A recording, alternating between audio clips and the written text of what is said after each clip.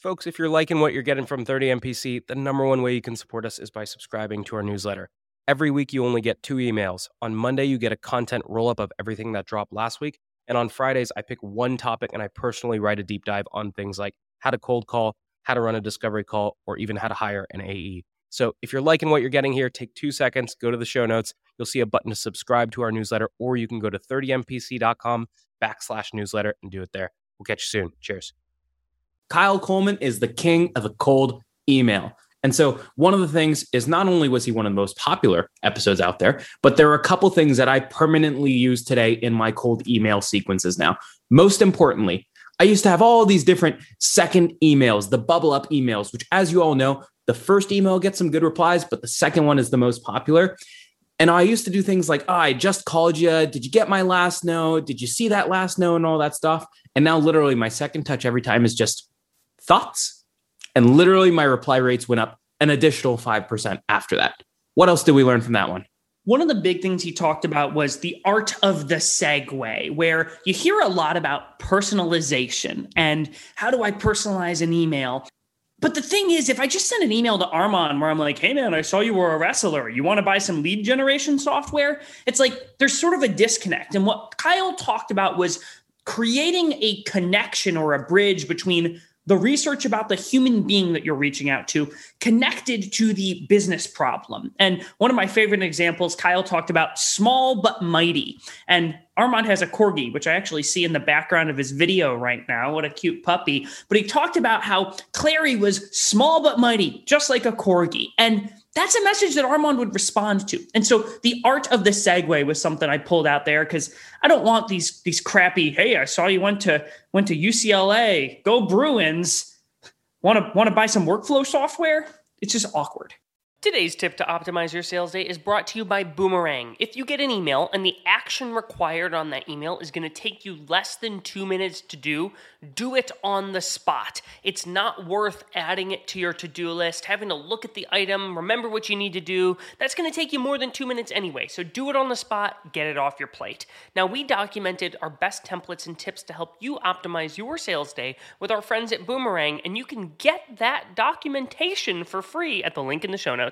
Otter AI's Autopilot for Sales gives you the freedom to sell on your discovery calls by taking notes for you. One of the best ways to deepen your discovery is to ask your prospect about the impetus behind their goals. So when a prospect tells me they want to advertise on more sales podcasts, I'll say, well, it's not every day that you wake up and decide you want to sponsor a podcast. What's causing you to even explore this in the first place? Now, we put together the ultimate discovery checklist with our friends at Otter AI, which you can get for free at the link in the show notes. Here's my secret to being a sales superhuman. It's auto reminders for everything. If I expect any reply from a prospect, I press Command H, and Superhuman pops it right back into my inbox if I don't get a reply in 2 days. That means if you handle an objection, if you suggest times for a meeting, or if you ask for cuts back on red lines, always create a 2-day reminder task and assume they will not reply. So if you want to follow up on time every time, you can get a free month of Superhuman by checking it out in the show notes.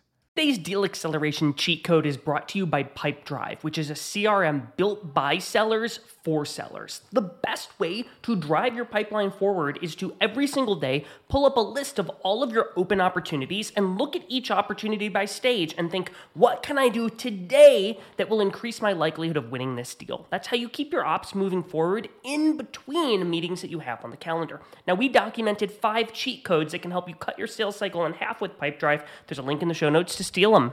Today's show is brought to you by Exactly Forecasting, which is a flexible sales forecasting solution that uses AI and data to help you call an accurate sales forecast. Gartner says over half of sales leaders don't have high confidence in their forecast. One way we recommend to improve your forecast is to align as a team on explicit attributes that must be true in order to deem a deal forecastable. That way your forecast will get clearer and the team will know where to focus efforts. We put together a forecasting 101 guide with our friends at Exactly. Get it for free in the show notes. All right, Kyle, welcome to the show. We are really excited to talk with you today. We start every single show with your top 3 actionable sales tips. So let's get your 3. What's number 1? All right, number 1, you have to build your muscle for personalization. I know there's a lot out there about what personalization is, but a pretty easy rule to live by is what I call the 5 by 5 by 5 rule. And what this means is you do 5 minutes of research on a person or on an account. You find 5 pieces of information, 5 insights about that person or account, and then you spend 5 minutes writing that message. And what this allows you to do is it allows you to actually scale personalization because you're taking the time once to do all the research that you need to do in order to write a whole series of personalized outreach. So 5 by 5 by 5. 5 minutes of research, 5 insights, 5 minutes of writing. Do it all over again. Love it. What's number 2, Kyle? Number 2, a Chris Voss special. You have to get comfortable in any sales role, SDR, inside sales, enterprise sales. Get comfortable mirroring. This is when you're handling an objection. Just repeat the last few words that the prospect just said to you. Repeat it back to them. So when they say, I'm not interested, just say, not interested, and see what happens. It's incredible when you just mirror those last couple words and just shut up and allow them to talk, the amount of information that they will give you. So get comfortable mirroring. Love that one. Round us out. What's number 3, Kyle? Number 3, time is your most precious asset. And if you want to get something done, you have to schedule it.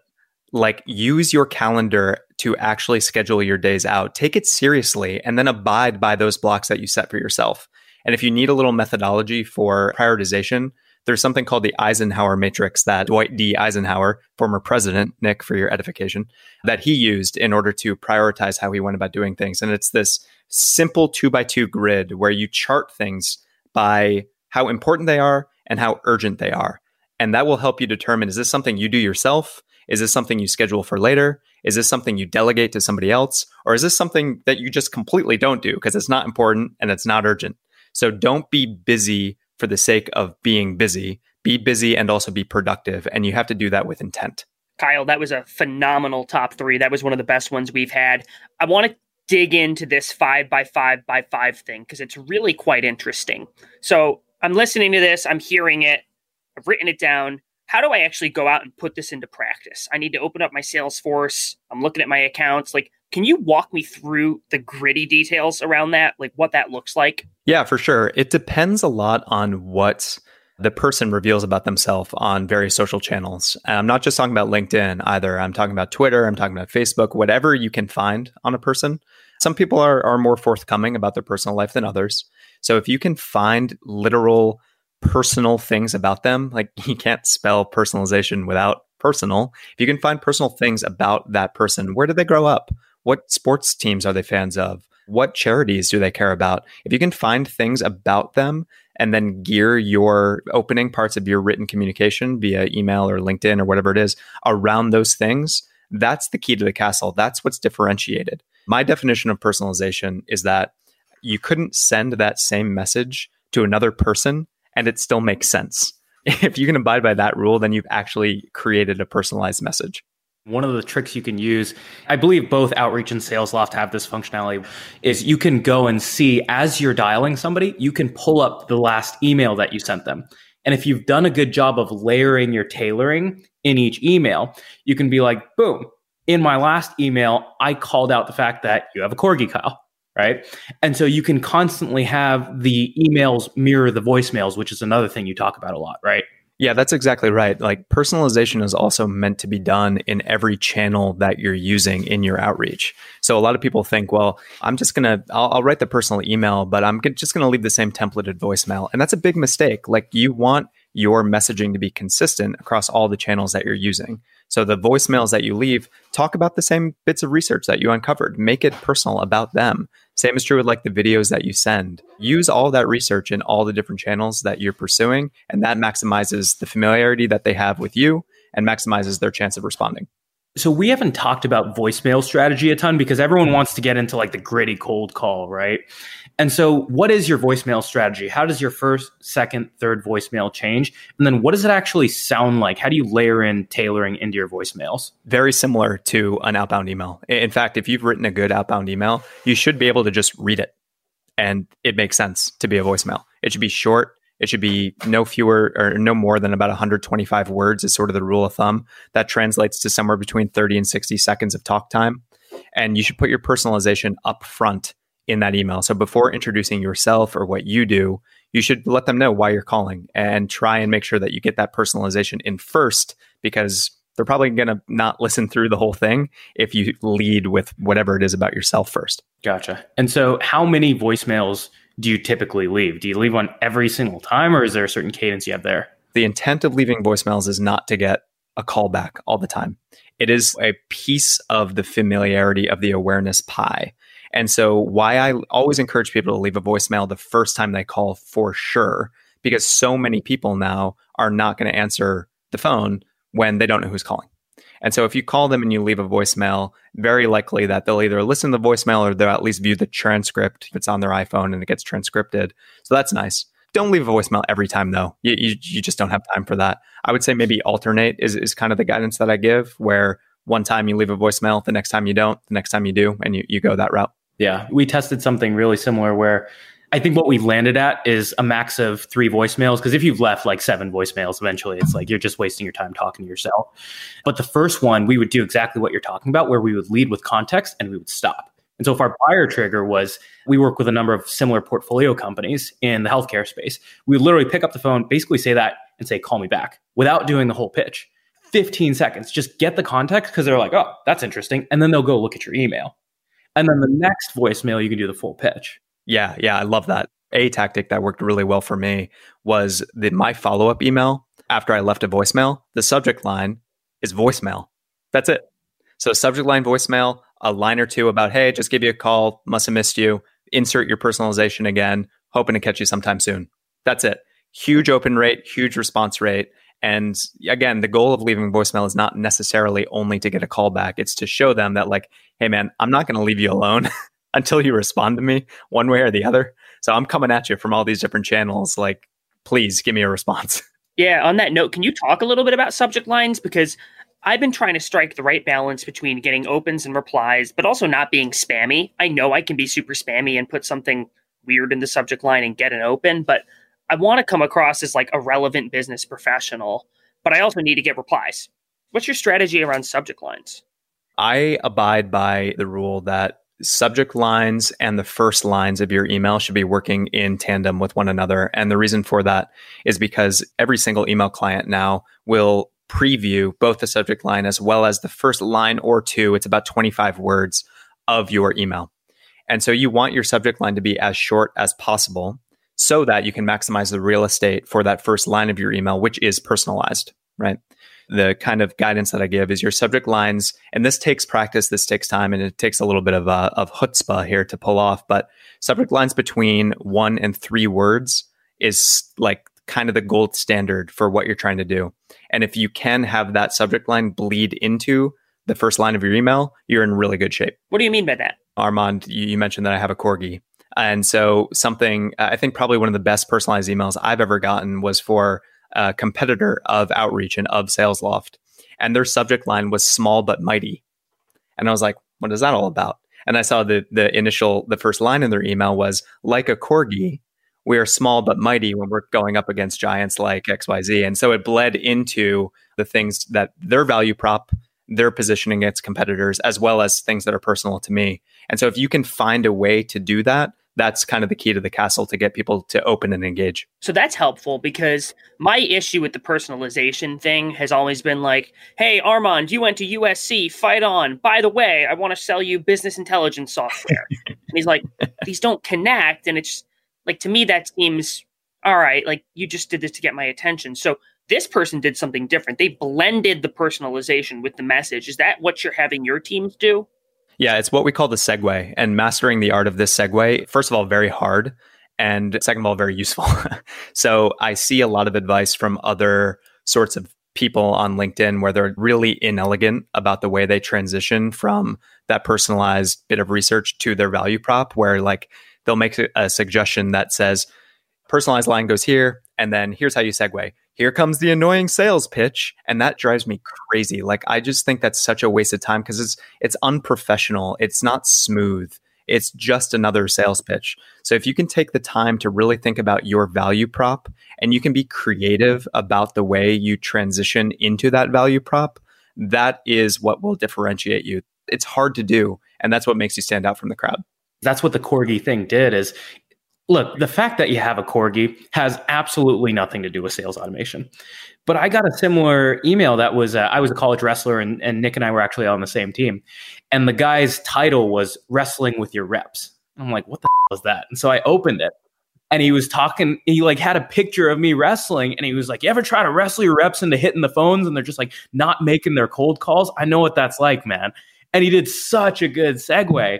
That ability to not just say like, boom, you're a college wrestler, we sell cold calling tools, and tie it together. Like, that's an art and that's difficult. But when it's done well, man, it stands out. I remember every single email like that. Exactly. When it's seamlessly done, it makes a huge difference. And again, it makes you stand out. And so to kind of build this muscle on our sales team and with our SDR team, we templated a few different ways that you can segue based on different tactics that we were running. So we ran a direct mail campaign back before everybody was working from home and you could actually direct mail people without being creepy and asking their home address. We would send people mugs, coffee mugs from their alma mater. So this is a very scalable and very personalized way to do this outreach. And then the way that we segued in our messaging was that sales leaders like yourself are starting their days with coffee and with Clary. And one thing that's important to note is a lot of people, there are two polls. And one poll is like, you should start every email with dear or hello, comma, and you should never even say hey. And then there's the other end of the spectrum that's like, I'm going to send you you're stuck under a rock and an alligator is about to eat you email. And that's also horrible. Both of those are awful. And so what you're doing is you're still showing some personality. You're getting somebody to smile, but you're doing it through great research. And that's the perfect balance that I think a lot of reps fail to properly address. Right, exactly. And I think a lot of reps also when they're starting, especially younger reps right out of college, I've found, feel this strange inclination to be way too formal in the way that they write and speak with people that are 5 years older than them making decisions at these companies. It's so strange. And what I try and tell them is be professional always, but never feel like you have to be formal. You should be speaking to somebody like you would actually talk. And so another tip that I do give people is read your emails out loud before you send them. Like literally read them out loud. You're going to feel like a crazy person, but you're working from home. Nobody can hear you anyway. Read them out loud. You'll find that a couple things. One, you're very likely saying I way too much. If you hear yourself saying I more than you, or I or we, you're doing something wrong. So eliminate those I's. But also use language that you would use when you're speaking. Because again, if you write this email well, it's not just an email. It can become your voicemail script and it can become all these things, and it should be you and the way that you speak. So I think it's a really useful tip. Like talk to them like you talk to them at a happy hour, not like you're a formal in a bank and you're afraid and you're trying to get a loan. So the same thing applies. I mean, you see us texting back and forth all the time, and these are really organic messages. And one of the things we talk about too is like, if you ever remember like that massive wall of text that you got from your crazy ex, that it shows desperation. And so your emails should look very similar. They should be short. They should be conversational. And so Kyle, you put some great content out there. And one thing that is particular about your content is it's extremely intentionally formatted. And so do you have any tips around how you actually format or structure an email from the body standpoint? Yes, for sure. So I mentioned it before, but 125 words is the limit. And way easier said than done. 125 words though. And the reason for that is because so much consumption now is happening on your mobile phone. And if it's less than mobile phone, I sound 100 years old. When somebody's looking at your email on their phone, you get one scroll and that's it. And if your message is more than 125 words, you're going to make them scroll a bunch of times and you're going to lose them. So 125 word limit. And use white space. People who write, and I know Armand, this is near and dear to your heart, but people who write huge blocks of text, why? Like if it reads like a tome, like Moby Dick, like nobody's going to read it. The way that I think about things is separate thoughts go on separate lines. Every time you're making a different point or you're asking for something different or you want them to read something new in your email, it should be on a new line that's separated with white space. And the reason for that is because the way that our brains work is we scan, we scroll. And so if you want them to see the key points of every message, you need to make it very easy for them to scan and consume and digest quickly. We've talked about subject line email, but we haven't talked about email to email. And so what's the spacing typically between calls and emails? How hard are you hitting someone? How many touches over how many days? What I try and do is I never send or think that it's wise to send people more than 2 written messages per week. I think that's just laying it on a little too thick. Typically what we'll do is we'll do a email on day 1. I always like to email first before calling. I don't think in this day and age it's ever wise to do any like literal cold calling. I think you can always manufacture warmth in some way. So what we do to manufacture this warmth is we send a first email. It's educational, it's content driven, very light call to action. Just, hey, putting Clary on your radar. Here's a piece of content that sales leaders like you find interesting.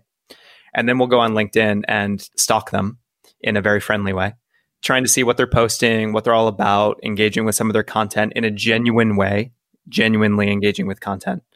And then making a call either on the same day as that first email or on the next day, then following up via email 3 to 5 days later as a chain, as a thread to that first note. And that, I know it sounds super simple, but I think the email that we send that gets the best response rate is that second email that's threaded to the first. And all it is one word, thoughts, ? Thoughts? That's so good. And we get a huge, huge response rate to that. And this is, again, the way you scale your personalized outreach. You've already written a personalized email. That's your first touch. It's content driven. It's a light ask. And you're following up with thoughts. And just see what they have to say. And then you kind of repeat that cadence as you go. No more than 2 written pieces of correspondence per week between email and LinkedIn is kind of my general rule of thumb. It could go up to 3, but definitely no more than 3. Yeah, it's other than that, it's just spamming people. But it's such an interesting point because we have the exact same thing where the second email, for whatever reason, it just pops the reply rate. And it's something, especially salespeople tend to appreciate it. You guys are selling into sales leaders. And so I've had people that I've been reaching out to for the podcast, when I follow up 2 or 3 times, they're like, that's what I like to see. And then they get on. There's something about that psychology of like, okay, this person's actually trying to get in touch with me. One other thing that we didn't talk about is the layering in of LinkedIn connections and touches. And you've obviously got this big brand now. And so are your reps using LinkedIn messaging or InMails at scale, or do you find that takes too much time? Absolutely, yes. They're using them, but not for every prospect. This is a whole new rabbit hole that I'm opening up here, so forgive me. But we segment our prospects into what we call above the line and below the line. Above the line prospects are ones that have decision-making authority, typically. Normally, that tracks pretty tightly with seniority. Below the line, people we still want to speak with, and they're still important, but they probably don't have decision-making authority. They're use case champions. They may be influential, but ultimately, they're not going to be the ones signing the deal. And so we focus all of everything that we've talked about so far, all of the personalization, we focus entirely on folks who are above the line. For the folks that are below the line, we understand their day-to-day more. We know their pains. We know how Clary helps solve those pains. And so the automated stuff that's going out to them is very much applicable versus the higher level people that are more senior, who have less day-to-day type things that we understand, who have more of a strategic vision, who are tighter with the corporate strategy. So we need to understand what the company is trying to do so that we can message around what the company is doing and what that sales leader is doing at that company. So that was a bit of an aside, but all of the LinkedIn messaging that we're doing is for those people who are above the line. And again, same sort of thing, like 1 LinkedIn message or connection request per week, roughly, as it relates to the rest of the kind of outbound cadence that we have going. A lot of people forget that. They'll ask, how much do you tailor your emails, or how much time do you spend researching? And there's not one answer, because if it's a bottom tier prospect, then you don't spend a lot of time. It's the golden prospect that's your $10 million deal. You're going to send them some really, really good stuff. And so I love how you guys are tiering that out too. Yeah. And the kind of the rule of thumb or the guidance that we give the team is that you should roughly, this is going to change for every company, but I would suggest if any sales or SDR leaders are listening, you should have guidance for how many prospects you have actively cadenced, sequenced at any time. If you as a sales or SDR team or leader are using Outreach or Sales Loft, you have to give your team guidance on how many prospects they should have actively engaged. So we give guidance that you should have somewhere between 800 and 1,000 people actively engaged at all times. And roughly 15 or 20%, let's call it 20% of those people should be above the line. So those are the kind of 150 to 200 people that you're paying really close attention to, that you're executing these high touch tactics against. And the rest of them are automated and are happening in the background. So if we back that out, you talked about blocking your calendar effectively. And to get that many, it's not like on day one, boom, 800. And now let me just hit them for the next 3 weeks, right? And so how do you suggest reps block their calendar so that their prospecting time is aligned with those targets? We are very intentional about the ramp time that we give new SDRs and new salespeople. And the ramp that we build is very much a learn by doing ramp schedule. So throughout the course of their ramp, they're spending time shadowing top performers, they're spending time with their managers, and they're doing the work. They're building their prospect list without doing any outreach. They're just building that prospect list. And then every week from there on out, we have an expectation that you're adding new 50 to 100 new leads at the top of your funnel so that as people weed themselves out, you're constantly keeping yourself refreshed to avoid the peaks and valleys that would otherwise come from you doing everything at once and then running out of people to contact and then having to totally refill the pipe. So Kyle, we could go on for hours and hours and hours about prospecting, but this is by far the most we've gone into cold emailing tactics out of any guest that we've had. And so we've talked about a lot of the good habits out there, but we always like to talk about things that we need to stop doing right away. And so if there is one thing that every sales rep needed to stop doing right now, what would that be? Stop making calls for the sake of making calls or doing any sort of metric for the sake of the vanity metric. If you are doing anything, making calls, sending emails, any part of your job that's just for the sake of looking good on a dashboard, you are not thinking.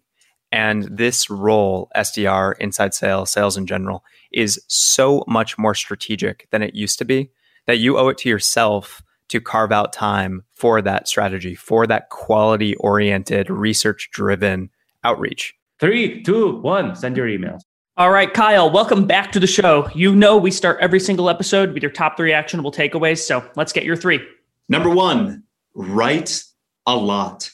People don't write enough. They don't practice writing. And so what I think a really effective exercise is to go to your company's website, look at the About Us page, and transform what you see there into an outbound email. Don't copy and paste. Don't highlight the text and drop it into your email. Rewrite it and practice this over and over and over again. Look at advertisements that you like the structure of and try and match that cadence, that tone, that style, the feeling of that advertisement copy in your email writing, and then test it. Write a lot, test everything, analyze it, and continually write. If you do that, you'll find success. Beautiful. What's number 2, Kyle? Number 2, be ruthless with your time. Be really, really intentional about how you're spending not every minute of every day, because that can be a little bit overwhelming, but certainly in half-hour blocks or hour blocks. Start the day knowing what you need to get done and be really intentional about structuring your day in order to get those things done. If you can do that, that is the key to productivity. If you enter the day without a plan, if you're not ruthless about your time, if you say yes to everything that comes your way, you're not going to get the important things done. So be ruthless with your time. Love it. What's number 3, Kyle? Round us out. Number 3, reflect regularly. Every day is cool for some people. Every week is my preferred cadence. And so what I do is every Monday, I write down the top 3 things that if I get to Friday and I have accomplished those 3 things, it'll be a good week. And I reflect on it. What went well? What didn't? Did I get all 3 things done? If not, why not? If so, yes, what else was I able to take on as a result? What was the impact here? What should I change going into next week? And especially if you're in sales, you always have to be really critical of what's working and what isn't. And again, if you're not intentional about setting time aside to reflect on what's working and what isn't, you're not going to improve. So reflect regularly, find the cadence that works for you, and watch the improvement happen.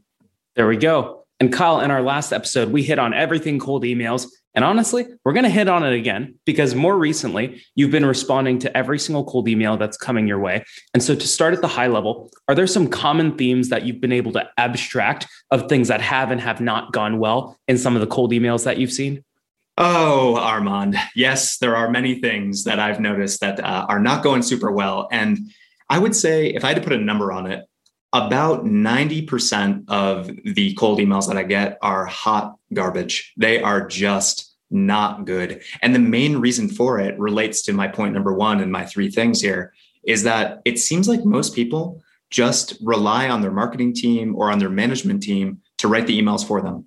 And the marketing team, by definition, are very good at writing marketing emails and marketing copy and emails and copy that are useful for people that are seeking you or your company out. So if somebody comes to my company's website, they are looking for information about my company. But when I'm reaching out cold to somebody, they don't give a hoot about my company because I haven't shown them that it matters, that they should care. So that's the biggest mistake that I see, is that most people are not lazy necessarily, but they don't think about how big a difference it is between what an inbound lead wants and what an outbound lead expects. And so they'll take the copy that exists on clari.com/about us, and they'll copy that into their outbound email. And they say, all right, my work here is done. And they think that that's a good email, but it isn't. And we can unpack the reasons why. But man, that one thing is a huge, huge deal. I'm a huge stickler for marketing speak. In other words, things that sound like newspaper articles where emails start with lawyers hate working on expenses. And it's just like a statement to the world. So how do I translate the problems that you get in marketing speak to something that sounds like a human at scale? Yes, it does need to sound like something a human would actually say. And the litmus test for this, I think, that I've heard, which is really useful, is if you're having coffee with somebody at a trade show, how are you explaining it to them? You're probably not going to say that they're going to get a 360-degree view of their customer. You're probably going to say something like, they understand everything that their customers are doing. And that is a human way to translate the marketing jargon that works when somebody's seeking you out or works to be punchy or differentiated from a marketing standpoint. It actually makes it work in a human conversation. So be really mindful about translating that marketing jargon to human speak. Now, your point about how to do this, how to do the intro lines, or how to write the emails in a way that doesn't come across as a marketing line that you would see in an email or on their website. And the way that I think is really useful to do this, especially in an email, is to start your opening line with some semblance of personalization. And personalization does not necessarily mean, hey, Nick, I know you went to USC. How about them Trojans? Like, yeah, it's cool if you can weave in the literal personal things about that person's background or interests or hobbies or whatever, but you don't have to do that for every company. Instead, if I said, hey, Nick, saw that you just hired 20 new salespeople. How are you thinking about onboarding all of them? Or how are you going to make sure they're all as productive as possible, as quickly as possible? How are you going to accelerate their ramp time? How are you going to ensure that they're hitting their revenue targets as quickly as possible? And so those types of firmographic personalizations are just as effective. And they're all readily available for anybody that has LinkedIn Premium. You can just go to the Insights page or the Insights tab on a company's About Us page, and you can see all the hiring trends, people they brought on, all those sorts of things. So start with that kind of insight about the person, if possible, about the company, if you want to. And that's how you'll start to open people's eyes and say, okay, this email is written to me. And so now I'm going to care more about the pain points that the person identifies or the solution that they identify, because I know they've written this email for me. So Kyle, can you take us from the very top of the email, right? Subject line, first line, body, you've got call to action. I know you have opinions on each. So can you talk about, let's start with the subject line. What are the best practices there? What should people be doing? The subject line should be no more than 4 words. The sweet spot is 1 to 3 words. 4 is an absolute max. I think the character count is somewhere in like 50 or 55 characters. And the reason for this is because when a person is viewing your email in their email client on their phone, on their Gmail, on the desktop, whatever, they see 3 things. They see who the sender is. There's nothing you can do about that unless you've changed your name, I guess. They see the subject line, which we're talking about now. And importantly, they see the preview line. The preview line is the first line or 2 of your email, about the first 20 words of your email. They see that in the preview line. So if you, before even opening the email, so if your email subject line is 20 words long, then you're not allowing them to see that first line of your email, which, as previously discussed, is personalized. So you're just cannibalizing that really important real estate for no reason at all. So really focus on keeping that subject line short. And if possible, it should be related to that first line in your email. So Nick, in the example I gave before, if my opening line of the email is, saw that you hired 20 new sales staff over the last 6 months, congrats, then my subject line should be hiring quickly. Simple as that. 1 to 3 words, just something that has to do with the first line that's going to pique their interest, that segues nicely or transitions nicely into that first line of the email, that allows them to see the subject line and that first line of the email before opening the email. So Kyle, I think this is spot on, just enough to pique the interest. But what you're not doing, to the point earlier, is you're not saying things like automate your lead routing as your 4 words, right? No marketing, advertising, no selling whatsoever, just enough to get the open. That's right. Yeah. In that example, Armand, automate your lead routing or automate company token names lead routing with my company's name. You'll see that a lot. Automate Clary's lead routing with Lean Data. And that's garbage. It's so bad. Like, don't do that. That's useful for a landing page, like a personalized landing page. If I went to leandata.com/Clary and I saw that, I'd be like, oh, cool, this is for me. It's not good for an outbound email because, again, I'm not seeking this information out. So instead of automate Clary's lead routing with Lean Data, just do lead routing. That's your subject line. As simple as that. And then in the first line should be something to do with, hey, notice you just hired a new head of demand generation. Imagine you're expanding your lead gen efforts. What are you doing to make sure that all the leads get in the right hands of the right reps at the right time? Simple as that. So take that complex tokenized subject line and just distill it down to the most important parts of that subject line. And you're going to get way more opens, if nothing else. So Kyle, in that example, I know I'm sort of skipping around the email here. Your call to action was not a meeting.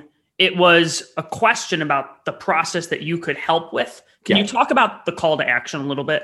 Yeah, this is probably the biggest mistake from a tactical, how the email is written, tail of the tape sort of way is people on a first email or second or third email, they're asking for somebody's time. And I know Armand and Nick, you both have talked about this before with various guests, and Gong's data on this is unassailable. They did a huge study with billions or millions, I can't remember, of data points. And they found that on a cold email, if you're asking for somebody's time, you are shooting yourself in the foot. You are reducing the response rate by, I can't even remember the amount, but it's a huge reduction in response rate.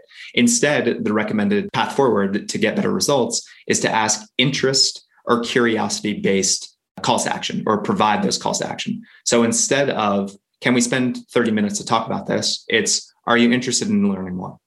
Or let me know if you're curious to see more. It's what Josh Braun calls a low friction ask. There's not a lot of skin in the game for somebody. And it's piquing their curiosity, as you mentioned before, Nick. It's saying, if you're interested in anything that I just said above, let me know. Happy to provide more information. So really focus on those interest-based or curiosity-based calls to action. And really, truly, as simple as, are you interested in learning more? Are you curious to see more? If you just go with those 2 subject lines, you're going to find you're going to get far, far more responses. And because the point is creating conversations, the point is not to get meetings. I'm going to repeat that for everybody who's on a meeting-based quota. The point is not to get meetings. The point is to create conversations. And so that is what these interest-based calls to action do. They allow you to have more back and forths, to build more relationships, to earn more meetings eventually. So play a bit of a longer game here and ensure that you're positioning yourself as somebody who's going to be educating the people that you're reaching out to and genuinely helping them. And you'll find more success. So what's the approach here? They email me back and they say, I am interested in learning more. Do I now email back and forth with them 5 or 6 times to the point where it's like, all right, it makes sense to get on a call? Or what's the best practice when they say, yes? Yes, I'm interested in learning more. It's a really good question, Nick. My favorite approach to this is, what's the best way that you learn? Are you more of somebody who likes to watch a video and learn by watching? Seeing the product in action? Or are you more of a reader? You want to study the white paper. You want to know the technical details. Which are you, A or B? Let me know. And if they, depending on how they respond, if they say, yeah, I'm more of a video type person, I want to see something in action, you say, great, we've got all those videos for you. I'll send them over. Or we can do a live call with one of our product experts. You can get all of your questions answered in real time as you see this product tour. Is that something that'd be better for you? Would that expedite your learning? So that's the type of way that I typically handle it. It adds a little bit of back and forth, but again, you're trying to position yourself as somebody who actually cares about the prospect. And so you're saying, what's the best way? How do you prefer to learn? Let me know. We've got all the resources, and just see what they say. And you can go from there. So you have the subject line, you have your intro paragraph. And in that intro paragraph, to go back there, it sounds like you even have a question in that intro. Is that right? Not all the time, Armand, but more often than not, it typically lends itself to, like, you're asking a rhetorical question so that you're teeing yourself up for the response. So it's kind of a nice little device just to allow the email to flow pretty well. So if that is useful for you, by all means, include that question in the first line. And so again, let's write this email for Nick, who in this imaginary world is leading a sales team. I know, very unlikely, but we'll, suspend your disbelief momentarily. So Nick is a sales leader. He has just hired 20 new staff over 6 months. We found that insight on LinkedIn. Our subject line is hiring quickly. And then the first line is, hey, Nick or Nick, hey, hi, hello, I don't care. Just don't say dear sir or madam. We won't belabor that one. So, hey, Nick, saw that you just hired 20 new sales staff. What are you going to do to make sure you're coaching them all to hit quota? Whatever you're, in this scenario, we're selling Clary. So bear with me. Then the second line needs to be some sort of challenge that the Nicks of the world, the sales leadership personas of the world care about. So as companies are scaling their processes, things often break. How are you going to make sure your forecasting process keeps up? So that's another question for him. So we're saying, hey, you just hired a bunch of people, and we're implying a lot here. So we don't necessarily have to call out explicitly every single thing that we know Nick is experiencing in this new world with 20 new sales reps that he's really hyper-focused on making his number. We don't need to call out everything. We just need to say something provocative, like your current system is going to break. Now, we're not going to say that, but we're implying it by saying, as companies scale, processes that had gotten them there tend to break down. What are you doing to ensure that doesn't happen to your forecasting cadence? Something like that. So we're showing him a challenge that either exists currently or that will exist in a future state. We're also implying that I know what the heck I'm talking about because I'm working with other sales leaders where I've gleaned this insight. This is not something that should come as a surprise to Nick. This shows him that I hopefully can be some sort of trusted advisor to him. So I'll stop there. The challenge that Nick is facing or is likely going to face, showcasing that I understand his universe and showing him that he can trust that the information that I have is going to be useful for him. So this is going to be really in the weeds. But one thing I always struggled with, Kyle, is I was always like, I need to personalize and describe the problem in the first body of text. And then I need to describe how I solve the problem in the second, and then ask in the third. And it was always, this sounds in the weeds, but it was always hard for me to stuff both personalization and the problem that they'll face in one paragraph, in one sentence, right? And so it sounds like the total email, you're actually breaking personalization and the problem into two separate bodies of text. And my guess is the whole email is going to be around 4. Is that right? That's right. Exactly, Armand. So 1 or 2 lines, personalization, introducing the fact that I know something that's going on in Nick's universe. Paragraph number 2, again, 1 or 2 lines, 1 or 2 sentences, not more than that, showing Nick that I understand the challenge he's going to face. And then the next line is showing him the solution or potential solution that my product or service or our company is offering. And then the call to action, as we mentioned, can either be baked into that third line, Armand, or it can be called out separately as a fourth line. But that's basically it. And this all can be done pretty easily in 50 to 100 words. So one of the things that reps tend to struggle with is their solutions do so many different things. Clary doesn't help with only forecasting. You help with Salesforce data entry. You help with, obviously, the forecasting piece. Like, there's a lot that goes in there. And so do I just give the high level? Do I just give one problem that you solve? Do I save some of those problems in the bag for future emails down in the sequence? How do you describe Clary in a succinct way that's still crisp enough that it actually resonates with a real problem? Yeah, it's a great question, Armand. And this is something that people struggle with, especially marketing people when they're writing outbound emails, is they say, we can do everything end to end, 360 degrees. And then they'll have 7 bullet points about all the different things that they do. And it's like, that's not useful for an outbound email because, again, the usefulness of the research that I've done about Nick is I understand that he has something that's really top of mind and he has some acute pains for whatever he and his company are experiencing right now. And I want to address as best I can that acute pain in as simple a language, as succinct a way as I possibly can. And I can hit on that in a couple of different ways, as you mentioned, Nick. Like we just talked about the scenario where we're talking about Nick's forecasting process breakdown, but let's talk about data entry. So it's the same sort of cadence for the email. Hey, Nick, you just hired 20 new people. How are you going to ensure that everything that needs to get into Salesforce is actually getting into Salesforce? Reps, not famous for their data entry skills. Clary automates all of that for you, giving your sellers back time to sell so that you're bringing in as much revenue as possible. Let me know if you're interested in learning more. One key point at a time, one salient challenge that Nick is facing, one partial solution of what Clary brings to the table. And it's allowing you to build a cadence or build a sequence that builds on itself, so that it's kind of like this pyramid where you're setting a foundation of awareness and then you're getting more and more pointed about what your solution can do. And that's really, really a useful way to design a sequence, is by calling out one specific thing, one specific challenge and solution in each touch point. This actionable competitive tactic from Clue is the trap question. Steer discovery toward the winning zone. If we're competing with a podcast that has no newsletter or webinar series, we might ask a trap question like, how do you figure out if those podcast listeners are making their way to your mailing list? And when you're in a head-to-head, there's no better way to prepare for your next competitive battle than with our trap questions and battle card templates from our friends at Clue. The link's in the show notes. Gong's going to help you run the 5-minute drill at the end of all of your calls today. At the end of a call, pressure test the prospect with 3 questions. Number 1, do you want to buy? If the answer is no, why set a next step at all? Number 2, when do you want to buy? If it's tomorrow, we got to move fast. Number 3, how do you buy? Based on the first 2 answers, I can now adequately decide if and how I set a next step.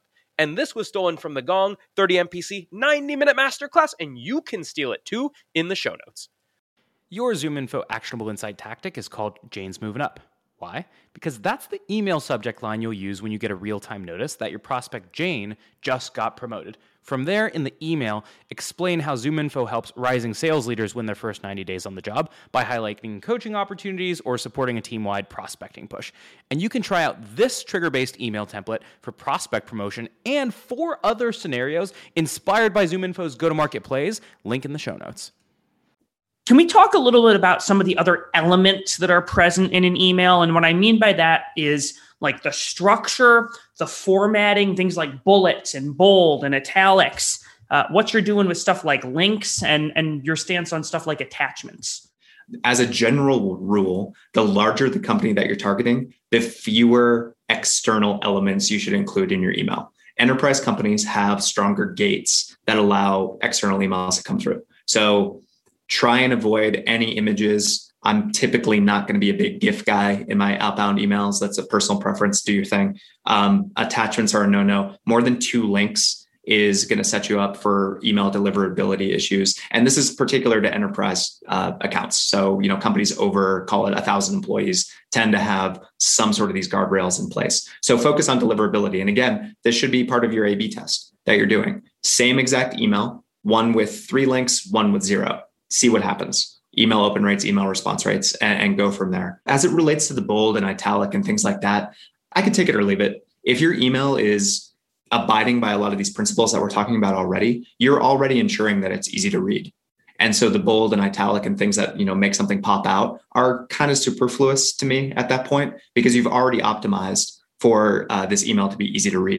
So I already mentioned that the email should be roughly 50 to 100 words. That's a general best practice. I personally allow room for up to 125 if the personalization is really good. If I could figure out the right way to tie the USC alumnus story into Clary forecasting, that might take a little bit more real estate. So, okay, up to 125 if personalization is really good. But for templated general emails, 50 to 100 words. We've alluded to this already, but separate thoughts go on separate lines. Plenty of white space. And I know, Armand, I've seen you post about this before. When it's a block of text, nobody's going to read it. Like if your information is buried, your call to action is buried in this block of text, you're pretty much guaranteeing that it's not digestible, it's not skimmable by the human eye and the human brain. So people in all likelihood are not going to read every word of your email. I'm sorry. I know you poured over every single word that's in there, but guess what? People aren't going to read them. So you want your separate thoughts to go on separate lines so that when they skim that email, not if, they skim that email, they're getting the thrust of the message. They're getting the main points. Those are the types of things I think that are going to optimize your reply rate. You mentioned something that I want to make sure we don't brush over is you said, hey, for some of your other accounts where you're sending like non-super personalized emails, right? One of the things that I struggle with is my guess is you, like everyone else, you have some C-tier accounts. And I don't want to go in and tailor every single email for an HR specialist at a C-tier account, super below the line, but I do want to reach out to them because oftentimes it's a good wedge into the org. And so what are you doing for those folks? Are you doing persona-based generalized tailoring, or maybe you should just tell me to tailor everything? I don't know. It's the degree of tailoring, Armand, that is worth spending some time on here. And so again, I'll go back to this point about the firmographic personalization that you can do. And I think too few people, again, I'll reiterate this point, don't view firmographic personalization as quote unquote true personalization. They think it's not as valid for whatever reason. So my suggestion would be, you probably have, I don't know how many C-tier accounts you have in your patch, but let's say you have 50 of them. Pop on 30 Minutes of President's Club, listen to it, and in a spreadsheet, just go one by one and look at LinkedIn insights and see how many HR staff have they hired or fired in the last 6 months. Is it plus 20%, minus 15%? Just go and fill in that spreadsheet row by row. You're really going to be listening to Nick and Armand as you're doing this more or less mindless work. But that then is the token that you can use in this templated email. And you need to now have 2 emails, one for if there's been growth of some sort, or one if there's been retraction of some sort. You need to make sure that your message makes sense for both of those scenarios. And then you fire off your emails to as many people as you want. So that's the way to scale this kind of still tailored, but a very light touch tailoring in a way that's going to be actually going to resonate with the people that you're reaching out to. So how many different sequences is your team maintaining at any given point in time? Because my guess is it sounds like you have a couple different sequences for different buckets. Is that right? Yeah, that's exactly right, Armand. I think we have about 30,000. We have too many, definitely have too many. But the way that we try and structure it is we try and have our above the line and below the line sequences by persona. So it doesn't bloat our sequence count too much. I would argue we probably still have a few too many, but the way that we try and structure it is for our above the line sequences. These are folks that are going to be economic buyers or decision makers, or at the very least, they're going to be really powerful use case champions. They have some clout in the organization. And the sequence for that is really, it's not filled in at all. The email templates that are in there are more or less blank. They're just reminders for what the right timing is for you to send your really personalized notes to them. And there's maybe a snippet or a line or two about, if this is a sales leader above the line sequence, there's going to be a line or two about a challenge that the sales leader faces that you can write your email around. But the point of the sequence is really one of ensuring that the timing of the sequence, call this day, LinkedIn this day, email this day, assuring that timing is abided by. That's not the right word, whatever. The below the line sequences are all templatized. As we've talked about, this structure of a light personalization, semi-tailored first line, and then more or less stock templated second, third lines with the call to action. And the point of the below the line sequences, again, is to either do some fact finding on the company, understand more about their sales structure and their forecasting process and the information that we would then use in the above the line personalized sequences, or it's to get some sort of meeting with them, for our sales team to give them a demo because we feel like they could just build some groundswell and help us with an evaluation. So that's kind of the way that we do it. We have every persona that we care about. We have above the line and below the line. So 2 main sequences for every persona. All right, Kyle, this has been great. I've been writing down like a madman stuff about email length and subject lines. And apparently I'm a sales leader now or an HR generalist, one of the two. But we got to move to our final question because we're running out of time here, Kyle.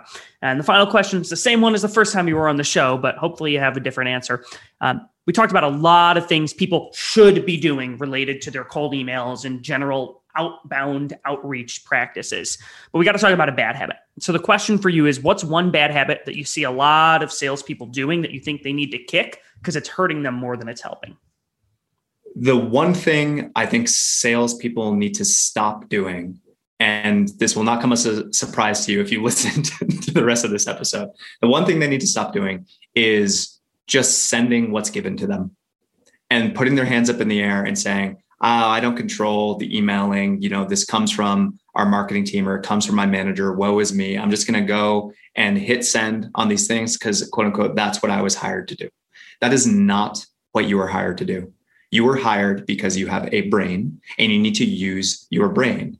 So stop not using your brain and think strategically about how you can add value to the email sequences, the individual templates, all those sorts of things. You, Mr. or Mrs. Salesperson, are the closest person to your prospect. You're the one getting feedback every single day from the people that you're interacting with. Use that feedback to inform the way that you're messaging to them. Use your brain. And I promise you're going to enjoy your job more. You're going to add more value and you're going to get better results.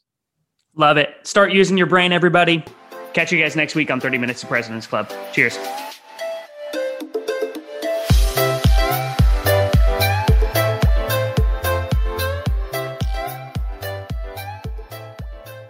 Today's show is brought to you by Exactly Forecasting, which is a flexible sales forecasting solution that uses AI and data to help you call an accurate sales forecast. Gartner says over half of sales leaders don't have high confidence in their forecast. One way we recommend to improve your forecast is to align as a team on explicit attributes that must be true in order to deem a deal forecastable. That way your forecast will get clearer and the team will know where to focus efforts. We put together a forecasting 101 guide with our friends at Exactly. Get it for free in the show notes. Gong's going to help you run the 5-minute drill at the end of all of your calls today. At the end of a call, pressure test the prospect with 3 questions. Number 1, do you want to buy? If the answer is no, why set a next step at all? Number 2, when do you want to buy? If it's tomorrow, we got to move fast. Number 3, how do you buy? Based on the first 2 answers, I can now adequately decide if and how I set a next step. And this was stolen from the Gong 30 MPC 90-minute masterclass, and you can steal it too in the show notes.